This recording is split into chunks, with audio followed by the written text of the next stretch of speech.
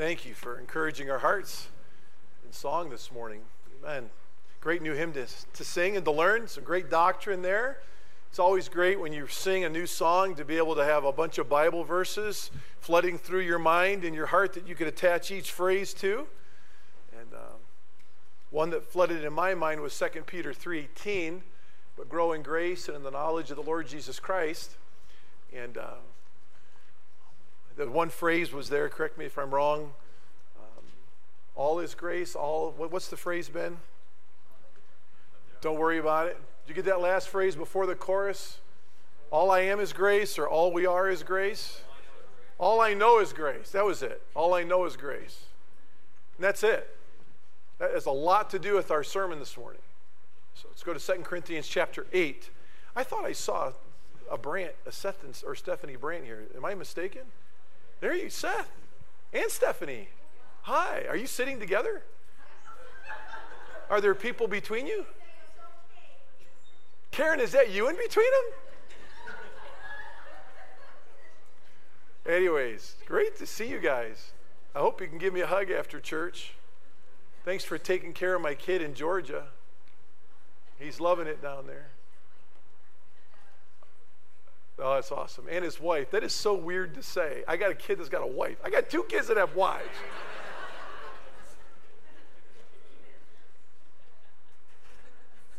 As Mark and I were talking these transition to life, we described them in one word, and before Sunday school, they're weird. They're good weird, right? Good weird. All I can remember is Micah was Houdini and breaking out of the nursery as a kid. Do you remember that? I think he took upon himself a personal challenge at 2, 3, 4, 5 years old to outwit any nursery worker. And he would break out of the nursery and they wouldn't even know. And I'd be preaching and that back door would just fly wide open. And Micah would just bolt up the aisle. And he'd come stand right here. Do you remember? And people didn't know how to handle that. I didn't know how to handle that. All these things are running through my head. Like everyone's going to think I'm a horrible parent and my kid's way out of control and I don't discipline my kid. When 99% of the people thought I think it was just cute. And he just wanted to see his dad, I guess. So I'd pick him up, didn't know what to do, give him a hug, and wait for some nursery worker to appear, realize that they had lost a kid. And back to the nursery he goes, and about a week later, he's married.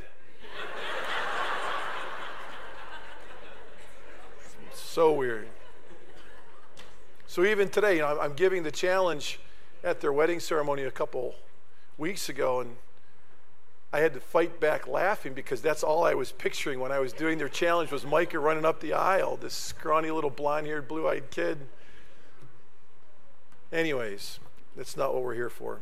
Great to see you, Brants. Thanks for taking care of him. Micah's worshiping and fellowshipping with them in Atlanta while he's in whatever he's in these days, in his career. Let's pray. We need help this morning. Father in heaven, we cry out to you, and we certainly are what we are fully by the grace of Christ. Wonderful hymn to prepare our hearts for the text that's before us on this Lord's Day. We pray that it would be heard according to as it was inspired and explained to the original hearers. The Spirit of God would take the message by his omnipotent ability, illuminating ability, and apply it to our hearts as individuals and then to our church family as a whole. We admit complete dependence upon you. Anytime we approach the study of your word in person or together as a church family. Thank you for the help and the spiritual aid that you'll give us by grace. In Jesus' name, amen.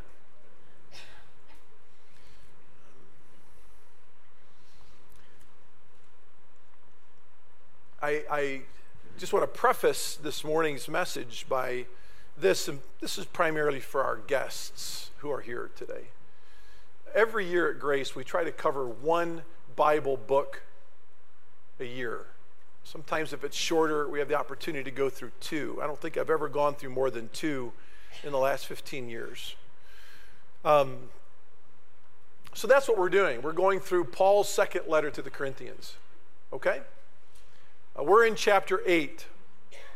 Chapter 8 and 9 comprise the second part of this second letter of Paul to the Corinthian church a long time ago. The first section obviously being chapters 1 through 7. The second section is a section that really describes how the grace of God develops a Christian's heart in their personal responsibility to use their resources to care for the flock and to promote the gospel of Jesus Christ. If you're a guest this morning or you're joining us by live stream and you hear the summary of these 2 chapters as given to us in the second part of this book, you could be saying in your mind right now, oh wow, this is just another one of those churches and all they're going to do is preach on giving. Well, that's why I started with the context of what we do every year. And this is just where we happen to be in the second portion of this second letter to the Corinthians. And it's not just a message on giving. I haven't preached on the topic of giving in 15 years. A lot of people ask me to preach on it more. I really don't have a need to do so unless the text of Scripture we're preaching through addresses it, right? And this text does. But it's really about the care for the flock and the promotion of the gospel. Many of you may come from ministries where you lost trust in the leadership because their goal for God's resources was not the care for the flock and the promotion of the gospel. Right? And when it's not for those 2 things, the way pastoral leadership speaks on giving can become a lot of really smoke and mirrors and very gimmicky. People lose trust in their leadership when the plea for giving is out of context, out of expositional flow, and when it's not motivated by caring for the flock and the spread of the gospel. Okay? But we're into a significant way into this first of 2 chapters of the second portion of this second letter on the topic of giving. If you want to go back and find out what the Bible taught us in verses 1 through 6, I'd encourage you to do that. There's a lot in there. There's a lot in there. Way too much for me to review this morning. But we're going to start with verse 7, and we're going to just talk about the position of the believer who's grown by grace, their overall life position, because there's going to be a number of virtues discussed here in verse 7, among which giving is the last. And there's something that the Apostle Paul is trying to teach us here, that the Macedonian believers were modeling for the Corinthian believers, and therefore for us, on the nature of what biblical New Testament giving is for the care of God's people and the promotion of the gospel. Okay? Verse 7. But just as you abound in everything, in faith and in utterance and knowledge and in all earnestness and in the love we inspired in you, see that you abound in this gracious work also. We are going to get into verse 8, just the beginning of it. As a matter of fact, the first phrase, because at the end of speaking on this first phrase, we're going to stop and we're going to go back to what we promised you 2 weeks ago, and we're going to discuss what are the obligations for the believer, both Old and New Testament, in relationship to giving. But he says here, I am not speaking this as a command. And we'll stop right there. We'll get back into it at the end of this morning or the next time we're together. First line of verse 7. But just as you abound in, what does it say? Everything. In everything. He's commending the Corinthian believers here. Remember, they had gotten the tough letter, they responded to it well, and now they're growing in grace. They're overcoming their failure that they had fallen prey to by the falsehood that was from within, and they're growing in grace again. Second letter, Paul's writing to a church that's regaining its standing and its spiritual health. Okay. And they're doing well. And he tells them that here. But he still brings up the Macedonian church as this example model church in relationship to giving that the Corinthians had not grown back to yet. We highlighted several weeks ago that they had begun this collection of this offering for the church in Jerusalem that was a hurting church, wanted to help the church and promote the gospel from that first of all churches in Acts chapter 2. They had started, but they had set it aside because of the influence of unbelief. And Paul's saying, look at the Macedonian church. Now we're going to pick up this giving again.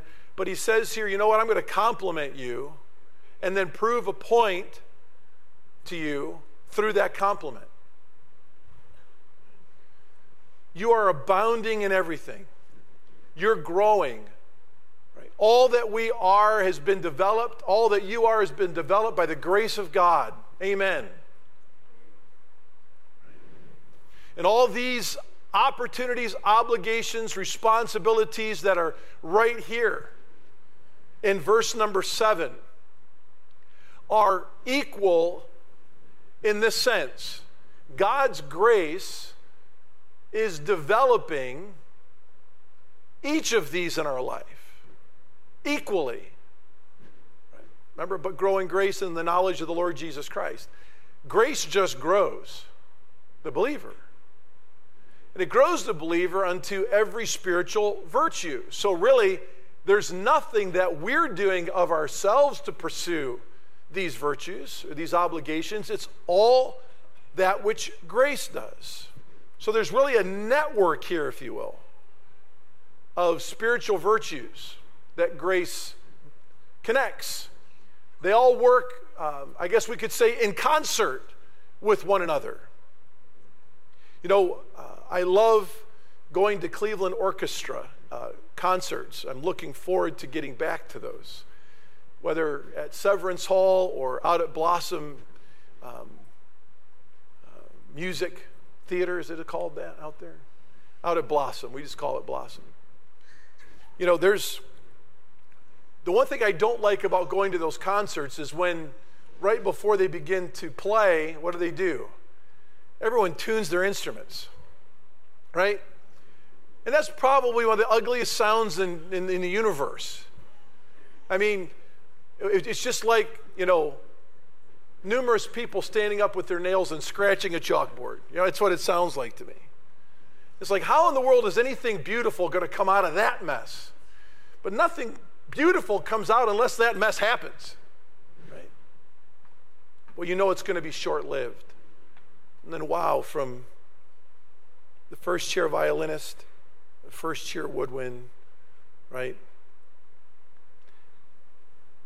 To the percussionists, when they begin to play, it is truly a symphony, isn't it?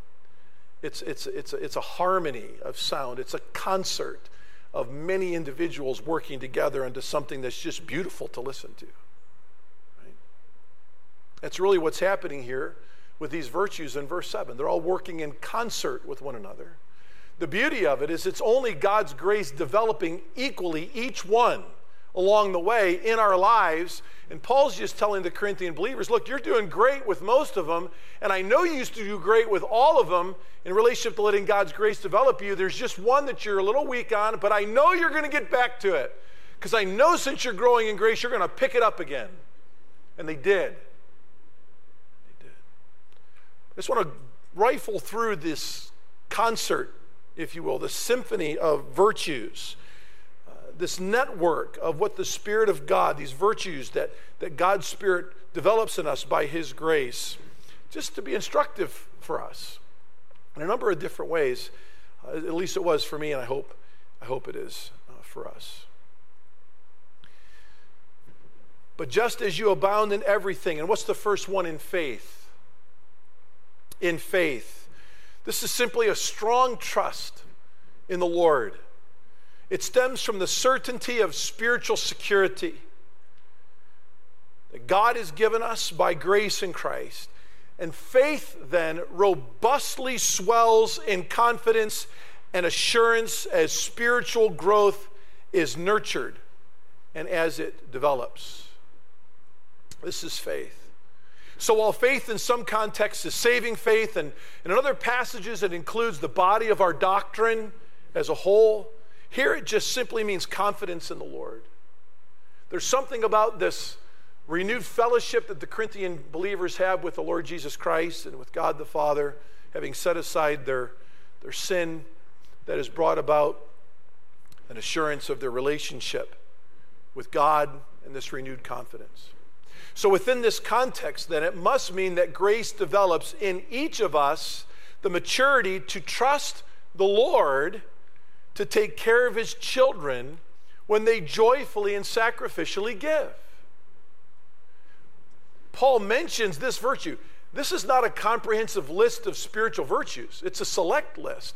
I believe the Spirit of God directed Paul to choose this one first because it's within a context.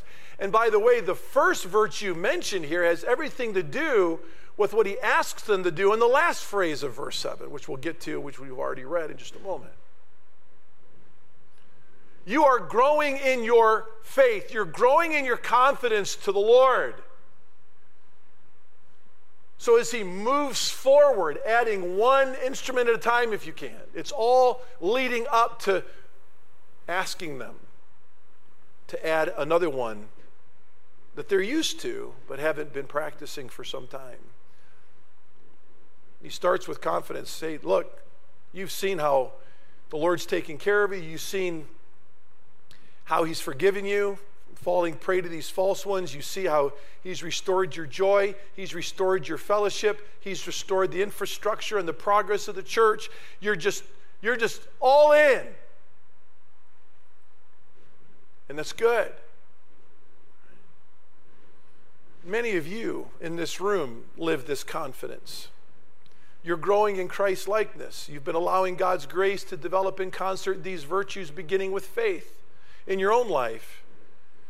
You scripturally give, and we could take several hours to have you testify of how God has provided for your needs and even more as you worship with integrity in this way.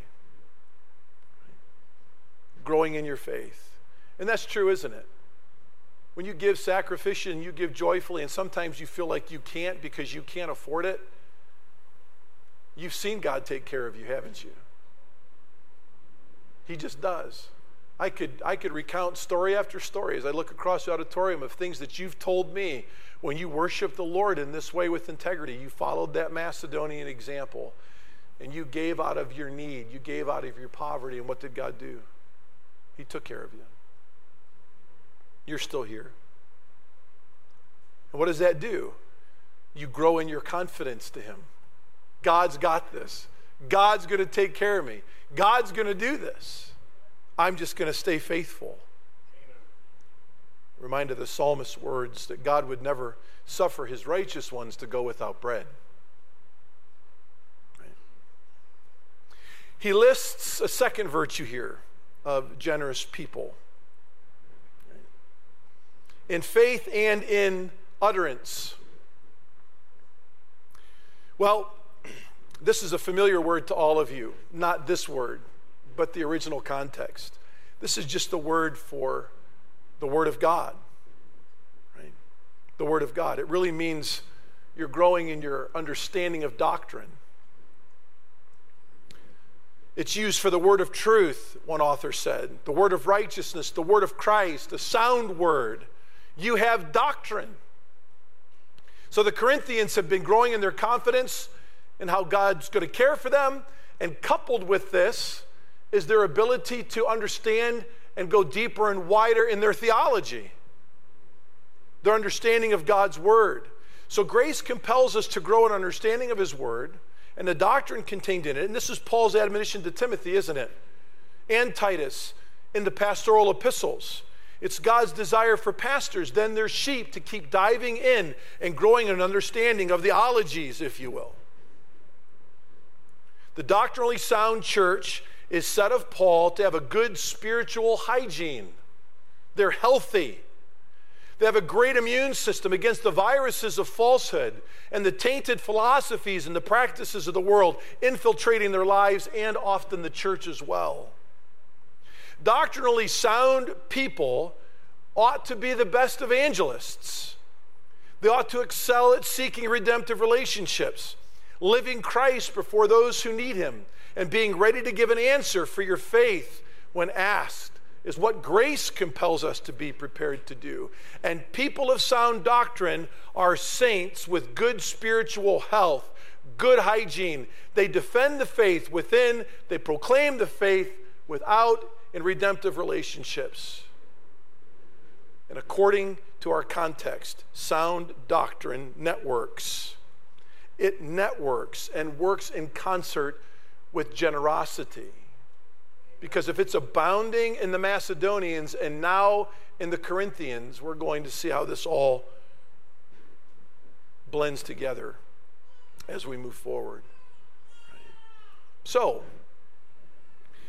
this is why we encourage you to have your personal Bible study as a priority.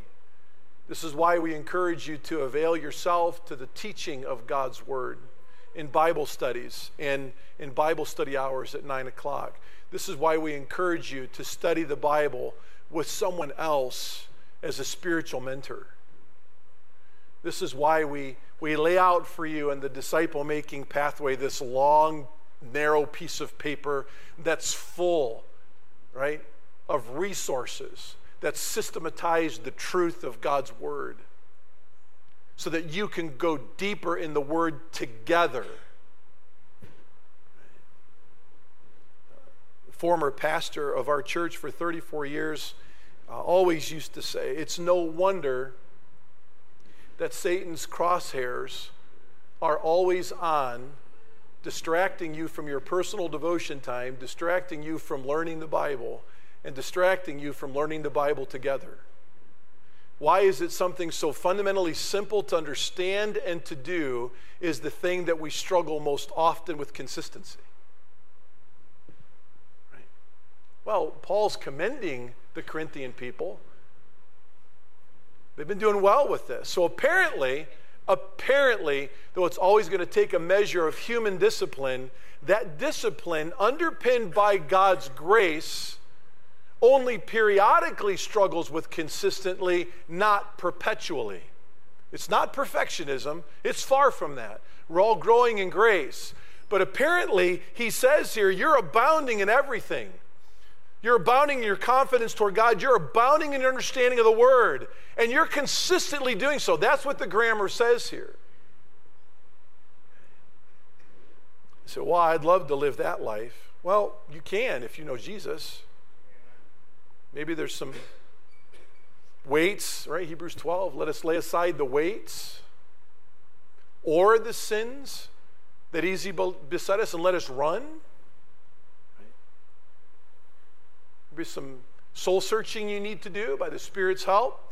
Because God's grace, I'm telling you, for every person that says, yes, I know Jesus, God's grace functions this way. It compels you to grow deeper in the Word personally, collectively, and then together. Right? And in concert with this last strong suggestion that Paul makes in verse number 7, apparently confident people who are growing in their knowledge of the Word are generous people. They're generous people.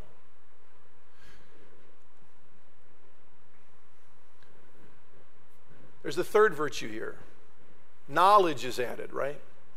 Let me tell you what knowledge is in this context. It's just the ability to apply what you're learning in the Logos, in the Word. It's the ability to apply sound doctrine to living. I think a great cross-reference from the Old Testament to write in the margin of your Bible is really Psalm 19. Right? Psalm 19. As a matter of fact, why don't we flip over there real quick this morning? Psalm chapter 19, a familiar text to those of you that have been in the Lord for any amount of time. You know the first 6 verses is about natural revelation, God's created order. And the second half of this psalm is about special revelation. It's about the Word of God that He's inspired and preserved for us. And there's a number of different synonyms for God's Word throughout the book of Psalms, particularly Psalm 119, but here in Psalm 19, beginning in verse 7. And what does the psalmist say here? The law of the Lord is perfect, the Word of God is perfect, and it restores the soul. Right? The testimony, another synonym for the Word of God of the Lord, is sure. And what does it say there? Always making wise the naive. That's the Hebrew word there for simple. The more you grow in the Word, in all those ways we've already described, the Word of God makes you skilled in the art of living. That's what knowledge is. And this is the intention. The Hebrew verb form there shows a lot of intention. This is its natural, supernatural, omnipotent ability by grace to grow you, being skilled in the art of living. The Macedonians, as you go back to 2 Corinthians chapter 8, were skilled in the art of living. Knowing the Word allowed them to escape spiritual naivety. They knew how to be molded into Christ's likeness in contrast to being pressed into the world's mold. And Paul goes on to say to the Corinthians in complimenting them, which they were also mirroring the Macedonians' lives, he said, you're pursuing these virtues, and the next phrase here is a qualifier, with all earnestness. And he pulls an athletic term out of his dictionary. In all earnestness. The main verb form in the Greek New Testament is spoudazo. Just means passion. The Corinthian people, by God's grace, were made to be passionate about faith, utterance, and knowledge. And these virtues, again, working in concert with each other. They strove to make sure that one virtue was never made expendable while pursuing another. They didn't compartmentalize or separate these virtues. They're all virtues that God's grace works in growth in concert with one another. The Macedonians had a balanced, passionate pursuit to their personal and church lives that remained the example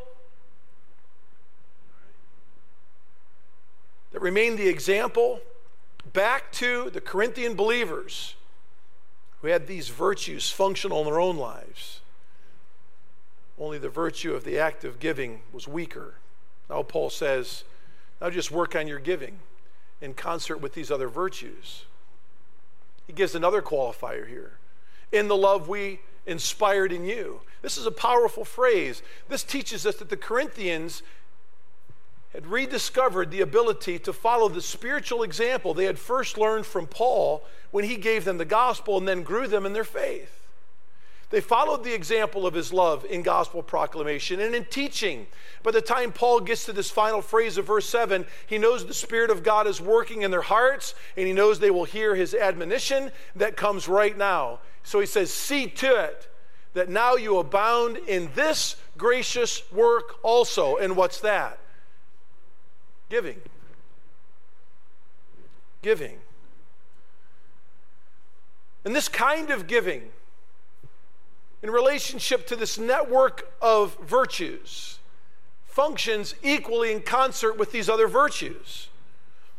In other words, Paul's saying here, you're not going to be a gracious giver, understand how grace compels us to give, to care for the flock and promote the gospel. If you're not going to be growing in your confidence, you're not going to be growing in your confidence if you're not growing in your understanding of the Word of God. And you're not going to be able to apply the Word of God unless you understand the Word of God, so you're going to have no confidence in God, so you're not going to give to God's work. Are you see what I'm saying? You can't separate or extrapolate any one of these one from the other. It's a body of virtues, not to be torn asunder. All these virtues are easily pursued if grace is compelling the growth. Remember when we said 2 weeks ago that Spirit-filled people don't need to be begged to give? What did we say? What were the Macedonians doing? Paul said it. They were begging to give. Do you remember that? Think about this. If grace is involved, Spirit-filled people don't need to be begged to have faith. They don't need to be begged to have doctrine or to live knowledge or to be passionate or to follow examples of love or even to joyfully give. No pastor in his right mind wants to stand up and beg his people to pursue any of these virtues. Right? No pastor in his right mind wants to do that. Unfortunately, that's been the philosophy of a lot of preachers for a lot of years. But how peaceful it is for the whole flock, right? When God's grace is just the tutor. And God's grace is just doing this. And the Spirit of God's governing the growth by God's grace. All these things are working in concert for one another. Now, I'm assuming, because I know most of you here pretty well, your confidence in the Lord is growing and your desire to know His Word and all those ways we described is growing, and therefore your ability to be skilled in the art of living is growing as you live the Bible together in your disciple-making relationships, right? I'm assuming you're doing this with passion. I'm assuming you're learning to watch and learn from examples of love in your life. So there's something also it's easy to assume for me. With all of you in concert, couple giving right into this too. It's just what you do. It's just how grace operates. It operates in concert with all these virtues together. So he says, see that you abound in this gracious work also. He uses the word abound 2 times here in strategic locations, doesn't he? Verse 7, verse 7, first line. But just as you also abound in everything, and he says here abound, again, just putting the energy behind this virtue for them, that they would look at the Macedonian example and follow it. One virtue isn't really talked about more than the other. Each is discussed within its biblical proportion, or should be, in any Bible-believing church, and lived out accordingly. It's just how grace operates. It's just natural. I don't think we're nearing this ease of understanding and discussion on all the virtues, including giving. I guess I could say we are nearing it. Growing up here, hey, listen, I got here when I was what? How old was I? Mrs. Lawrence, I don't know. She was here when I got here. Was I 3, 4 when I came to Grace Church? I'm 53. I've been here for 50-ish years, I think. There was a lot of common conversations in the church, pew to pew, aisle to aisle, lobby to lobby. A lot of conversations about confidence in God, and boy, learned this in class, and boy, that was a great sermon, and as a kid growing up, boy, this was really, really good, and people are passionate about loving each other and caring for each other, but as soon as someone brings up giving, like crickets, right?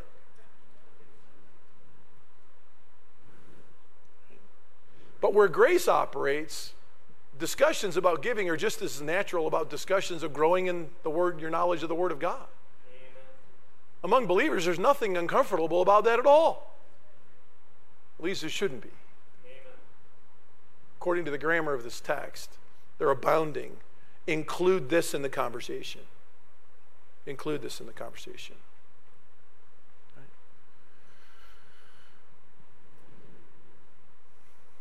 Well, Paul later says, as a man purposes in his heart, so let him give. We're going to get to that in a few weeks.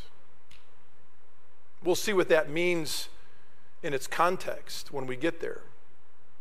Sure, it begins a personal matter, but we can't avoid seeing from this last phrase, they gave, right? They gave according to an example. Abound in this also that you see in the Macedonians. Pick it up again, that which you used to do.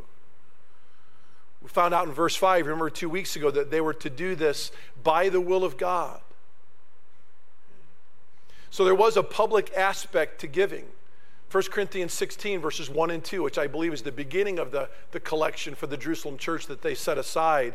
Paul gives them instruction to make sure that they collect on the first day of the week when they gather for worship. We'll discuss more of that later. This is where I said we wanted to finish this morning at the beginning of verse 8. He says, I'm not speaking this as a command. Now you got to get from this concert of virtues that they're abounding in verse 7, and all of a sudden it seems like he puts on the brakes here and he says, but I'm not commanding you to do this. So you really have to understand this phrase in light of its context. We really have to consider grammatically how verse 7 ends if we're going to understand verse 8, the beginning of verse 8, and the other verses we'll discuss in weeks forward. This last phrase in verse 7 is powerful. We've already discussed. See that you abound in this work also. Well, that's not an imperative. But it's the closest thing to an imperative in the Greek language without being an imperative. For you Greek lovers here, I believe it's a subjunctive coupled with a purpose clause. Basically what Paul's saying here is, I don't have to command you on this because this is what God's grace is doing. What a blessing for Paul, right? To have this church having responded to this point and saying, you know what? You're doing all these things already. Hey, by the way, I know you're going to do this thing too, but just don't forget. There's this giving thing. And they do it. They do it.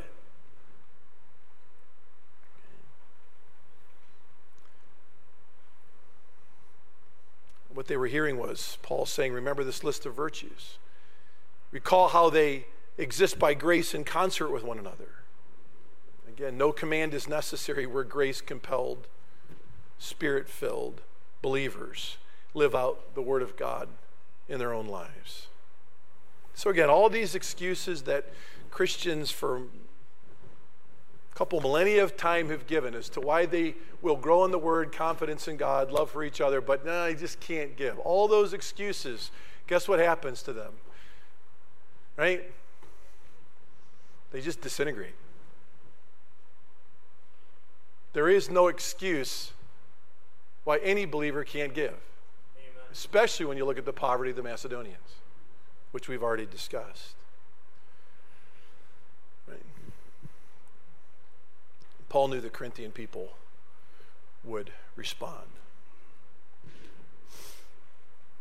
So often commands are given in the New Testament where correctives are brought about by God's people being affected by falsehood, and some changes have to be made. Redirections need to be given in those situations. I mean, that's the way Paul writes, right? He addresses the doctrine first and then offers imperatives and knowledge so that the redirected saints can know how to live the Word of God. That's his normal pattern. But those of you that have been around the Word for a long time, I believe there's really no main doctrinal dissertations or correctives to any of the Macedonian churches that were ever written. We know three of them, right? The Bereans, the Philippians, and the Thessalonians, right? See how the Bereans are described in Acts 16. These people were word searchers, right? There's no major doctrinal corrective given to the Thessalonians and or the Philippians. These were healthy churches. Right? There's no main, even huge doctrinal dissertation in any one of those two letters from Paul to those two churches. And so Paul, again, here is just, by that overall look at the scriptures, I think we can confidently say here, he knew that this is what grace was going to do. He was going to teach them how to give and to do it in concert with these other virtues. Right?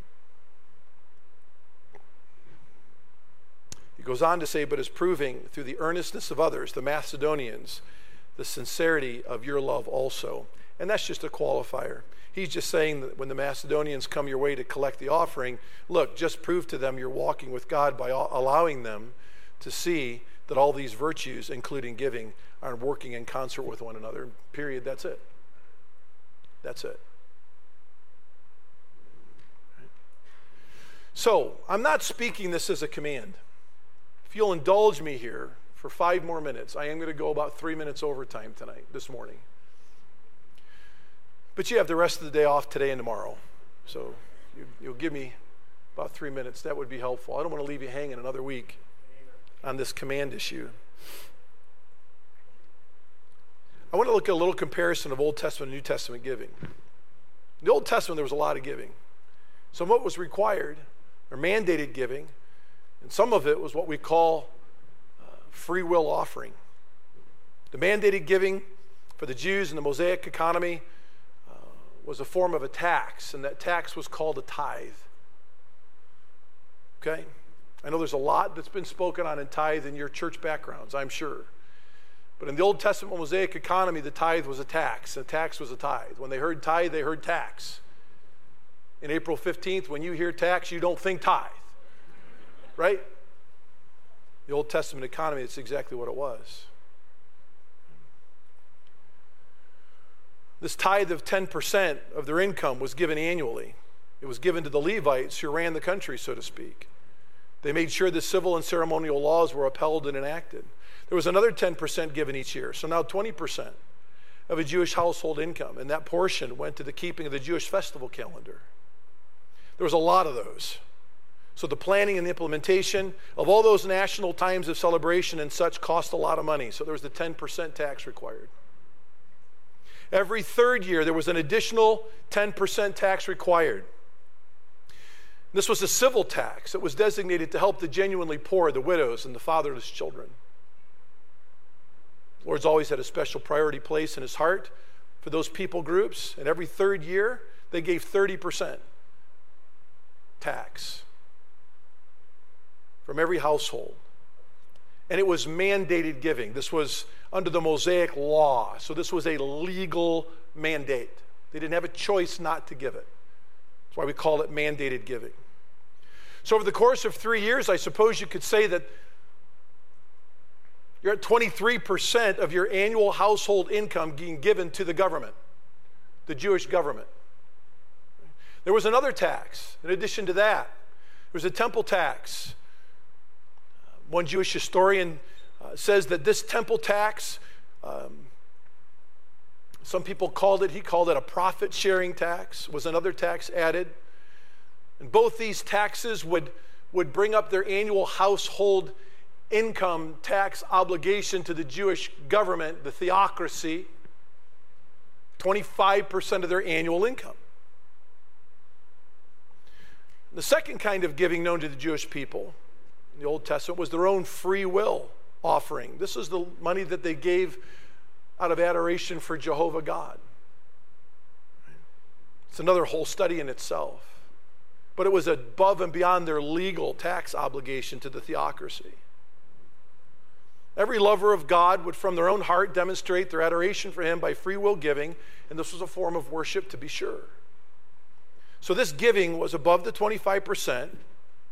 Jews paid their taxes in a form of a tithe so the government can run properly. This was God's law. God establishes human government, and the people give to make sure that the laws of the people and the land are kept first and foremost priority. Then they gave more of their own volition out of their love to the Lord. Two kinds of giving. But you know what? We jump into the New Testament. The New Testament had both kinds of giving too. Of course, the New Testament for us begins with the Gospels, but the Gospels are still written in an Old Testament context. Right? So Paul would have known that. He saw Christ and his disciples live underneath that obligation. The religious leaders in Christ's time, who were the Levites in the Old Testament that would run the government that the tax was given to so they could do it, those religious leaders in Christ's time were the Pharisees and the Sadducees. The tax system was the same since the law of Moses had been given. Jews were publicly bringing their taxes to the temple. there were a number of trumpet-shaped basins in the temple courtyard, and a household would come and place their taxes, their tithes, in those basins as required. As is most likely to happen in any culture, the tax system could become burdensome and corrupt. And the Levites at the time, the Pharisees and the Sadducees, allowed it to become that way. Matthew, the first gospel writer, who was born again, he was a what? He was a Levite. He was the one the Jews would give their taxes to run the government well. This was his occupation. He was a tax collector. He's part of the Jewish government. It's part of what he did. He was a well-loved guy before his conversion, wasn't he? Probably not so much, not like Zacchaeus. It's an easy, hard no. He was not loved. Now hang with me here. You add to that Roman dominance of the time. The Roman government would add and mandate of the Pharisees and the Sadducees a Roman tax on top of all of the Jewish tax. And severe consequences if it wasn't paid. So you got guys like Matthew and Zacchaeus and others that were part of the Jewish government living underneath a world-dominant government that was placing tax upon tax. And both groups were corrupt people groups. That's a pretty heavy tax burden, isn't it? There's a lot of conflict between the Jews and the Roman Empire over this topic. But Jesus knew that his responsibility was to human government that God had established. And he lived underneath both. Jesus paid his taxes to the Mosaic economy, the theocracy. He still gave his free will offerings. He was God. He was perfect. He was the perfect law keeper. And he was the perfect government supporter in this manner. Remember that one time that the Jewish law leaders, the Pharisees, Sadducees, and the political guys, the Herodians, came and they tried to trip him up about who he's responsible to, who he's loyal to. And they brought up the question of taxes. Right? Won't go through the whole story there in the Gospel of Luke, but what does he say? He knew they were trying to trip him up, right? And he says what? Do what I do. Render unto Caesar's that which is Caesar's, and unto God which is God's. Jesus was paying taxes to both systems. Way above 25% of his blue-collar income as the son of a carpenter. And how in the world are we going to pay our taxes? Remember the story with Peter and the disciples? How in the world are we going to pay this burdensome tax? Well, why don't you go fishing? Catch a fish. What's in the fish's mouth? The coin they used to pay their taxes. Jesus said, don't worry about it. I'll take care of you. Just be obedient. Obey. I'll never suffer my righteous ones to go without bread. So Jesus lived under the most repressive dual taxation systems maybe in human history. But when we move on into the portion of the New Testament where the Jewish law is no longer in effect, from Acts chapter 2 forward, at the time of the church, giving was still somewhat the same. Of course, it wasn't as complex, but nonetheless difficult. After Christ's death, burial, and resurrection, the ascension, the day of Pentecost, the New Testament church was born. When the New Testament church is born, the Old Testament Mosaic ceremonial and civil systems is done away with. Could you imagine the heartburn over the Pharisees and the Sadducees in that day, who's no longer receiving 25% tax from born-again Jewish people? That'll cause you some persecution. And it's all because of this Jesus guy. Right? Their way of life had been pulled out from underneath them. They're forced to go find secular work for the first time in their existence because of these Christians. But the Mosaic ceremonial civil law is obliterated. It's gone. Jesus did that. Right? No more need for the law. When the perfect law keeper has come and done his job to redeem men from their sin and give men access to God personally through him. So the saved Jew didn't have to pay that any longer. History tells us that some continued to do that and some didn't.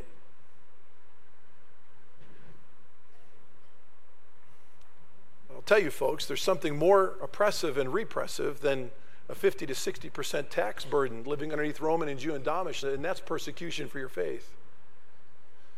When Jesus changes your life, that's another discussion. Romans 13, 1-7. Write it down here and we'll wrap up.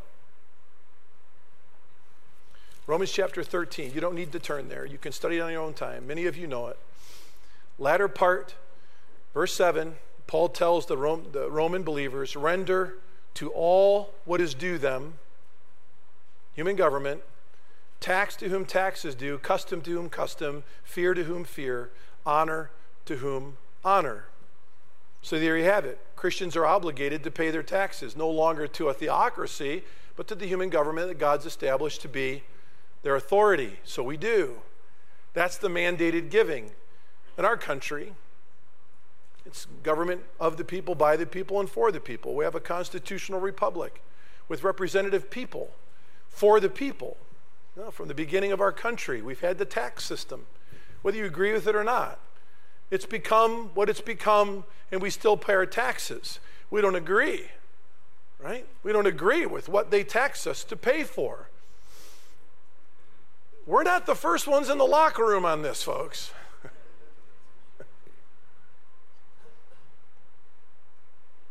Well, they're not doing it in a representative form of government, which we are in the United States. You know what? There was a lot that the theocracy was supposed to be that it never was when Jesus was alive, and there was a lot that Romanism was supposed to be, and men are always going to be leches and ruin things. But it's still God's government. It's still God's. I don't get that. That's somewhat of a mystery to me. I'll let God deal with that and put him up and put him down in his timing. I'm just going to do what Jesus did. What about this free will offering stuff? Well, there's that too. That's New Testament church giving. That's the Macedonian kind of giving. We've described 12 different virtues in verses 1-6 about what that looks like, and there's more to come in the rest of chapter 8 and chapter 9. The New Testament doesn't talk about it much, but what it does say is clear, concise, and compelling.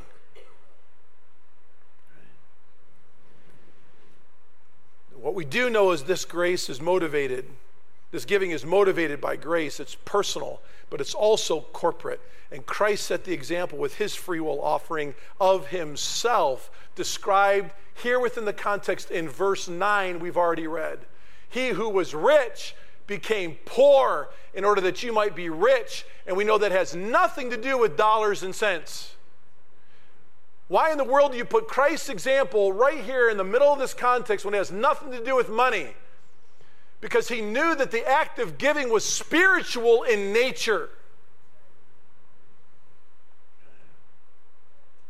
And it's something that the grace of God compels us to do.